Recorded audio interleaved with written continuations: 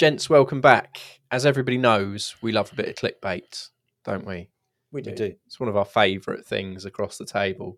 We even love a quick clickbait headline ourselves. So Sky News have published an article, I think researched by the University of Essex and Adelaide as well, saying if you rent a property, biologically you will age faster than a heavy smoker. Than an ex-smoker. An ex-smoker. An ex-smoker. Thanks for that. Or a Fez former smoker. Fez, our guest, has got the article open to fact check me. As soon as I said clickbait, he started fact checking me. Thanks for coming on, Vez, and being our thanks for joining us. Thanks for the lovely quote expert. Yeah. In terms of obviously the article, it is an interesting one because if you look at the kind of social media entrepreneurial world at the moment, if you're listening to podcasts and looking at these kind of, people in rented Lamborghinis in Dubai with fake tans, they're all saying the way to make money is not to buy a Don't property. own anything. Yeah. Ownership is dead. They normally last about 9 months on social media and then they just disappear. But that's the kind of trend that kids of this generation have to almost look up to, I guess, a little bit. This is an interesting article because it takes a totally different kind of spin on it. And what's interesting about this article is effectively saying if you've been renting your whole life, you will be put under more stress and therefore you biologically will age faster as a tenant in comparison to a homeowner, which kind of makes sense to me, Andy. What do you think? Yeah, I think there's certain elements that can bring stress to renting, i.e., you might be there for a limited period of time. Decisions can be made that could end your tenancy at that place that you've made home for the past couple of years, and you've got to move on to somewhere else. But from my point of view, what the article was saying that the stress can be brought on by rental arrears, having to move to different homes, and various other things as well. But to me, that's just like home ownership, isn't it? You're not going to stay in the same home forever. You're going to move, and with buying a new home brings stress because you're dealing with solicitors and the whole process. Mortgage payments, same sort of thing as rental arrears. You still got to make those payments. So if interest rates increase, which is what we're seeing now, and payments going up, then that's sort of the same element, really. So yeah, although it does bring stress, it's home ownership brings stress as well. I guess you could say as a tenant, where you stand a little bit more on the finances because you've got a fixed term agreement. I know you have as well with a mortgage scenario, but in a mortgage world, if your boiler packs up, if your bath breaks and you've got no hot water or your roof caves in, you are responsible. Whereas if that happens and you are a tenant, obviously most of the responsibility is shifted onto the landlord to fix it. So financially, you're not actually out of pocket. Yeah, and you're not making that big investment. Buying a property is probably one of the biggest investments that you're going to make in your life, right? Renting, you've got that sort of flexibility there to not have that massive investment. What do you reckon, Mez? The general consensus, immediately, is that actually it shouldn't have that much of an impact. But clearly, obviously, the results that have come out have said otherwise. So it would be interesting to try and unpack what is causing that stress. Is it the fact that in a property transaction, it's a very short, stressful period of time, followed by actually the property ownership, which, yes, everything does fall on you, but if you've got yourself some savings, you can deal with it straight away, as opposed to when something goes wrong in a rental property, you have to rely on the estate agent or the lettings agent. You have to rely on the landlord, or you have to rely on a housing association, whoever it is. And sometimes that means that it's not fixed and it goes on for a longer period of time than it would if you're the owner. I just wonder if that's that prolonged period of stress that you wouldn't necessarily see in a purchase. I agree with that. So. I think there's two sides of it. There's the irrational side that people show when they move house. I've just moved house.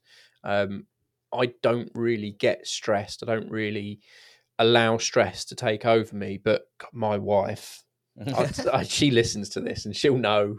She won't kill me for saying it. Absolutely losing it towards the end with the other people, with the solicitors, with the Yeah. moving process, and the only people that actually sort of looked after her were the movers, who did a great job on the day. But since we moved, everything in the house is packed up. We've had to pay for everything to be replaced. We're still finding problems. The renter side of things, I think it's the lack of control, isn't it? You don't know when something's going to happen. If something breaks in my house, one of the showers is broken, one of the many things that's broken at the moment in my new house. I'm not bothering to fix it because we'll just replace the bathroom next year. We're lucky enough we got two bathrooms. We'll use the other one until we replace the bathroom. Whereas in a rental, you report it, and then it's kind of, unless someone is doing a really, really good job of setting timescales and expectations, you're then left in a bit of limbo, which I think is what people don't enjoy. I think it's a worry element for a tenant, isn't it? Yeah. So you're worrying about reporting things and that having a negative impact between the relationship between you as a tenant, the agent, or the landlord, if the landlord manages it directly. The worry element of when something can be done. If something needs to be done in a property, landlord could always turn around and says they're not doing it. And then you're worrying about that it's never going to be sorted, it's never going to be resolved. You're just in limbo, like you said, on getting things done. Yeah, I've had my period of stress, but I know now I've got no plans to change that for 20 years. Yeah. I've moved into the family house now, so unless something externally comes in and knocks it, I'm there. I'm settled until I retire in that house. I'm a control freak. Are you? Yes. We didn't know. And as a result, I can relate to this article because I totally get it. For me, the fear factor and the anxiety that I would have from being a tenant, a lifetime tenant, not necessarily a tenant for a year or 2 years, but being a lifetime tenant, someone that's planning to never buy and just rent throughout their life, that would just leave me with a huge amount of anxiety, knowing they could sell the property, they could serve notice, they could put the rent up, just all of those things. Especially, I think it's different if I was on my own. If I was just it's totally bachelor different. living the totally dream. Different. But with kids and a wife and a family to look after, I would just have constant level of anxiety every time the landlord or the estate agent messaged me, because I don't want to be the same as you. I've got the family home. The plan is we don't need to move out of that home unless, lifetime goal ambition on the dream board 1 comes up. It will be there. And as a result, that means I feel very relaxed, very comfortable, very in control. So I think that maybe is what they're seeing. Yeah. I think you moved into your house, I think, when your daughter was what, 4-ish? 3, yeah. With a view on secondary schools. Yeah, primary and secondary. And I've kind of matched that that kind of time scale and even type of property, to be completely honest. You could put them next to each other. Because it just means that I can go, right, okay, well, next 6 years planned out, and then 6 years after that is planned out. And then there's some freedom to where we want to live. But until then, I don't even have to think about that. It's locked away. I'm in control of my destiny, which you're not. If you rent and you're thinking, I want to live here because of this school catchment area, and then your landlord drops a bomb on you. You just can't plan that far ahead, can you? Yeah. I speak to the school mums and dads. That sounds weird. I speak to the school mums and dads, and one of them has recently gone from renting to renting, and it was about 6 months ago, and I was talking to her. She's got 2 young kids.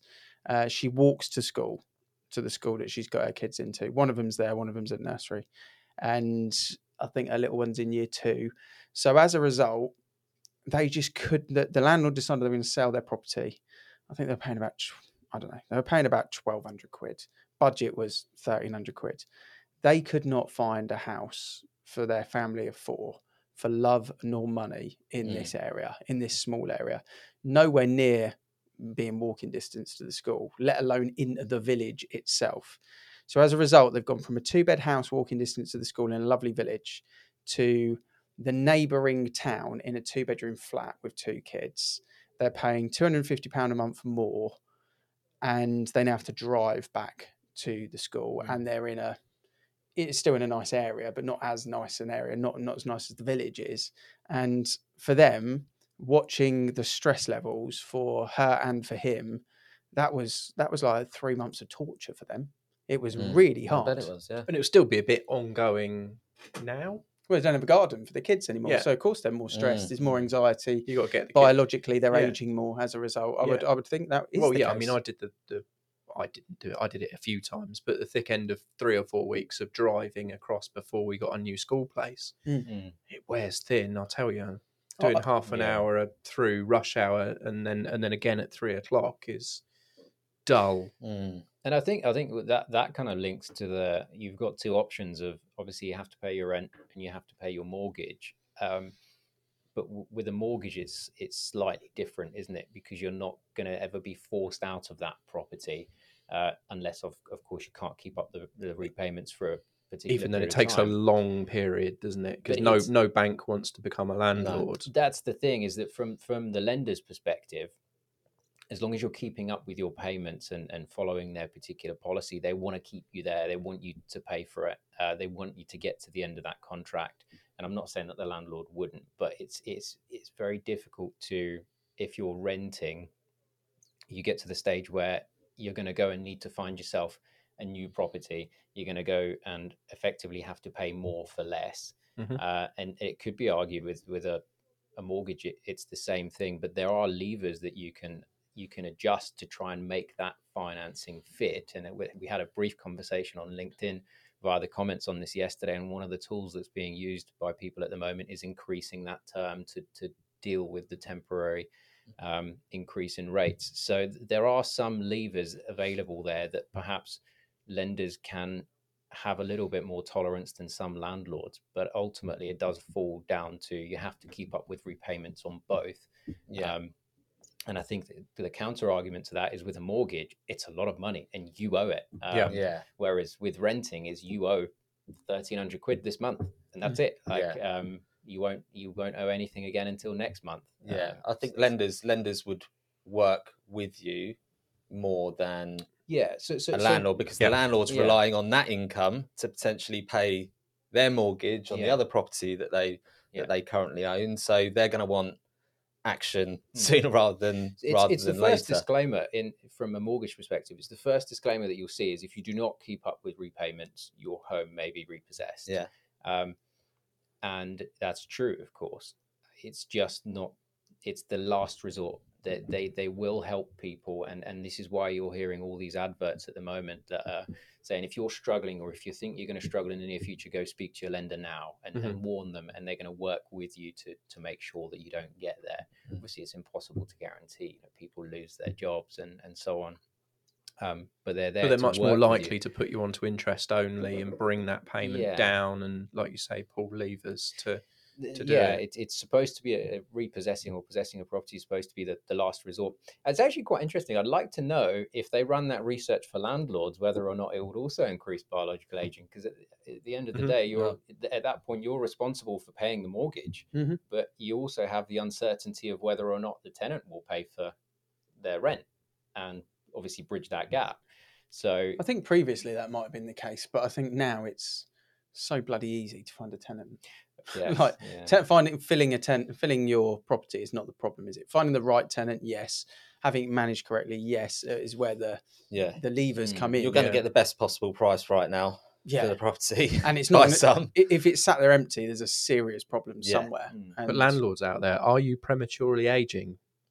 Pop it down in the comments. I think You all look at see me. why. I'd like to know. Okay, so we'll use this as an example. I was a homeowner for about 8.5 years, and then I rented the property out for 1 year before I sold it.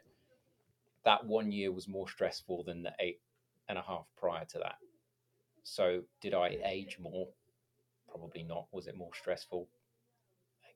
Yes, I would say marginally, but I think it should be, though, when you make that decision to turn your property from a residential into an investment, or when you buy an investment and you've committed that amount of money, you're doing it with risk. So the natural thing is there will be stress levels increased, hopefully with a positive reward at the end. If it was non-stressful and just risk-free, then more people would do it, wouldn't there? So I think it is meant to, it's a bit like parting with 30 grand or 20 grand a year into an ISA. It's still, you'd say, okay, well, it's just going straight into an ISA and the interest is going to be tax-free and that's my allowance. But it's still transferring 20 grand out of your account. It still feels pretty stressful when you press proceed. You're still wondering if it's going to make it. And there's any kind of comparison, isn't there? If I had a 1,200 quid Vauxhall Corsa out the front of our office, I wouldn't really care if someone was going to drive into it. But if I park a brand new Ferrari out the front, I'll probably pop it outside every half an hour. You've had some experience with that as well, haven't you, Mike? Neither, thankfully. Well, somewhere in the middle. I feel like you're hiding something. I've had some experience of being crashed into in the car park out the front, which was that prematurely aged me. I think ultimately, actually, if you look at it from, we're all property professionals of one type or another. But I think if you're looking at it from the lens of somebody who has not owned or rented a property yet, because you mentioned social media earlier, and people looking up to these influencers that are saying, do this, don't do that, often with no disclaimers or anything to back up. I really thought you were going to insert an adjective when you just paused before you said influencer. And I just think that neither of these options sound particularly pleasant to go and do, because we've listed a lot of things that are difficult in terms of renting, and we've listed a lot of things that are difficult and important in terms of owning a property. One, you're borrowing the largest amount of money you're likely to ever borrow in your life.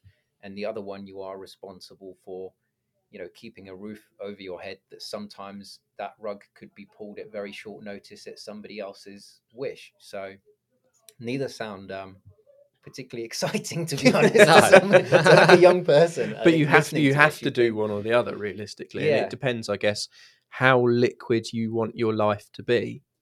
If you are in a place where the perfect job might come up, but that job might be in Madrid, well, you need to be renting. If you're in a place where you've got 2 kids and you want them to go to a specific school in 4 years' time, well, you need to be owning a property for it to suit your lifestyle. So I think renting versus buying, should you rent, should you buy? Let's break it down into the generations a little bit, because that's effectively the topic of this. Is the clickbait, as we mentioned at the beginning, is basically saying you will age faster as a tenant than a buyer. Yeah. But if we think of it, obviously with kids, I look at it back with my kids, and I think in 10, 15 years, in 15 years, my kids are going to be potentially looking at moving out of home. And the question is, for me, as someone that knows more than they know, definitely now, and at that point as well, especially the profession that I've gone through, do I want them to rent? Do I want them to buy? And from a career point of view, I think that has a bit of an impact as well. Because if one of my kids decide they're going to be a surgeon, then they're going to probably spend most of their life employed with a fairly level increasing salary in quite a risk-free scenario. If they're going to be a really good surgeon, that's pretty much the trajectory they're going to be on. If one of them decides they're going to be a graphic designer or a videographer or something that's a bit more freelance, where they're inevitably going to own their own company of some sort, well then, if that was the case, I would be more inclined to say the one that's going down the career route should probably look to get on the ladder quite quickly and, save some money, invest it, get into the property world as a resident, residentially, and be in that kind of journey on that ladder. Whereas if the other one's going to be a bit more entrepreneurial, I can see why I would think, right, you've been freelancing for a period of time, you built up a little stockpile here. Probably the last thing that you want to do right now with your business to elevate it and scale it is to put 50 grand into buying a property, keep that in your company, stay relatively free for the next kind of 2 to 3 years renting or staying at home or whatever it may be, and try and scale that as your asset. So I think that has probably a bit of a spin on this in this modern era that we think about, is when you do see the the Dubai TikTokers saying one thing, and then you see the school teacher saying the next thing, or the parent saying the next thing. I think you've also got to have a little bit of an understanding which path someone's going to go on, because when to do things on different sort of life journeys will probably have a bit of an impact as well. I think the tricky thing with that is you could be in those industries and you could be in that career progression and you think, actually, I'd quite like to own my house as opposed to rent. And I think it comes down to what the individual wants and sees their life as. And, quite thankfully, there are mortgage products designed for those kinds of professions where there is a bit more flexibility and they're actually designed with that in mind. I think always buy. I think always at some point buy. It's just whether you buy first or whether you wait. But I think always, if you are 40 years old and you're not a homeowner, I think that's wrong. I think you should be at that point in your life where you should be able to buy a property.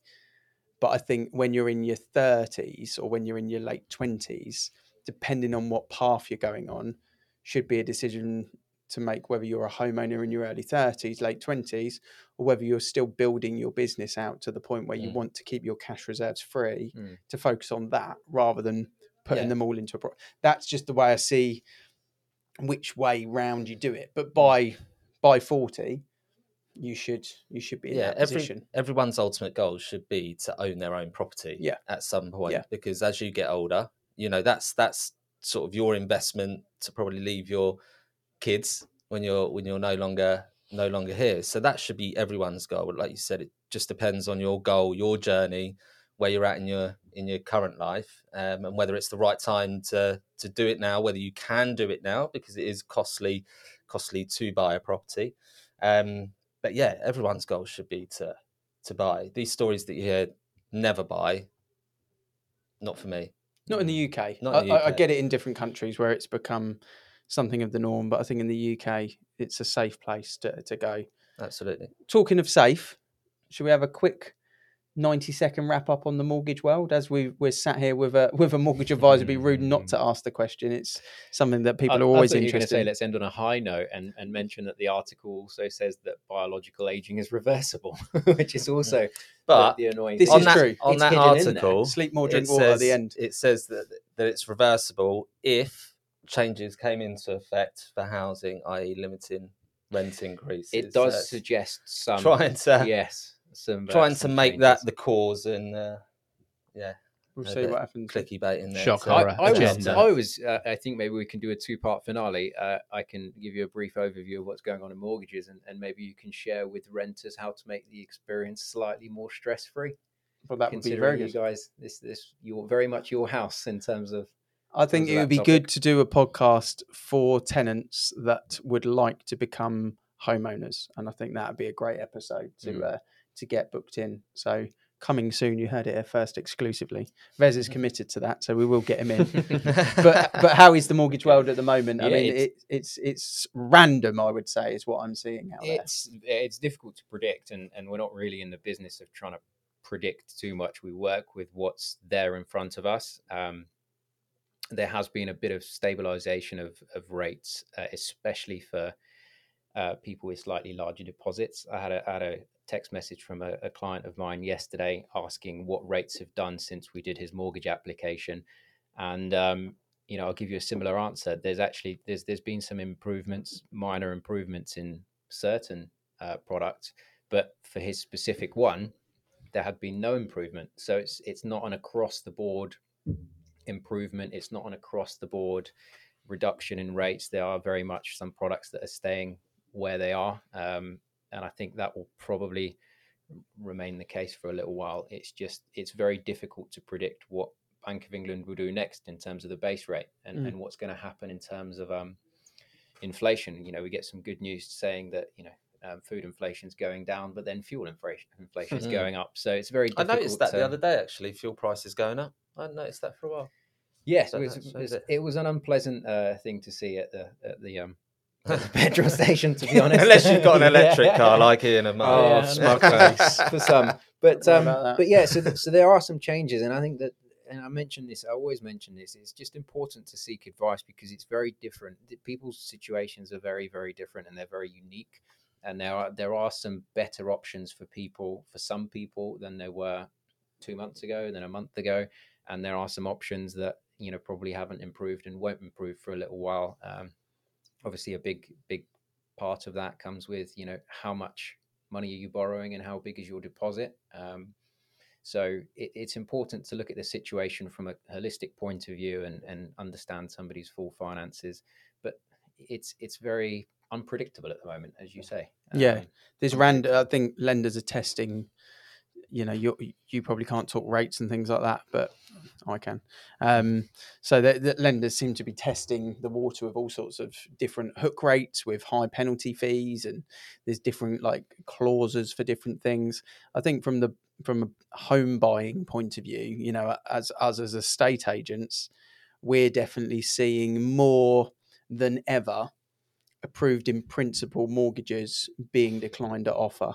And that wasn't really a thing for the last couple of decades. That very rare would something get approved in principle and then declined somewhere in the middle section of the transaction. Normally after the application's been submitted, you'd like to think that most of those will get to offer point of view unless someone's lied on the application. Whereas at the moment, it does feel like there is more than I've experienced in 20 years of people getting approved in principle, doing their application, and then the underwriting gets a bit more technical than it normally has done, and the offer doesn't get made. And that seems to be where people are saying at the moment it's harder to get a mortgage because of that. So on that, I think what really comes in from the advisor's perspective is doing the research on the lender's policy, and often that will include picking up the phone and just speaking to them at length about particular cases before submitting the offer. You don't want to be in a situation where you put the application through and it's declined. It's a really unpleasant place to be from a buyer's perspective. So I think, more so than ever, it's so key to just pick up the phone as an advisor and speak to the lender and really just get a good understanding of what's to come, what else they're going to need in terms of supporting documentation, and being ready to produce that when they come asking for it. And often they will ask for things that may seem unreasonable to the client, that you almost need to prepare the client for. This is going to come. It's going to seem unreasonable that they want to, credit check somebody who's not related to the application, who's not on the application. You just need to see these things in advance and try and minimize the errors that could happen in terms of that application. But it's difficult for sure. And I wouldn't want to be putting in an application myself if I wasn't a mortgage professional. And even then, we're porting my partner's mortgage, and they would very much like a different advisor to do that. They're not happy with me doing it myself. Something about a conflict of interest. So I think it's more important than ever to just seek advice, speak to people that have contact within the lenders that can just pick up the phone without having to be on hold for 20 minutes and just ask some very frank questions about your specific application and what the likelihood of that application is going to be like if we did put it through. Yeah, good advice. And I look forward to part 2, where we try and help some tenants become homeowners. That sounds exciting. Let's get that locked in. And thank you to everyone that's watched, listened. If you've got comments on this or thoughts on it, or you want some advice from a mortgage point of view or from a rental point of view, from an aging point of view, Ian knows a lot about reversing aging and biometrics and gut health. If you search back, I don't know, 20 episodes, there's one that I did with Dimitri, and we talk a lot about that side of things. So if you do want to go straight from this podcast into another one, go and find that, and that will talk you through about reducing aging, the aging process, and being healthier and fit and mentally clear. So that will help you. You can stay on the channel for that. There's a plug I wasn't expecting to do at the end of this. So thank you for everyone that's listened and watched, and we'll see you next week.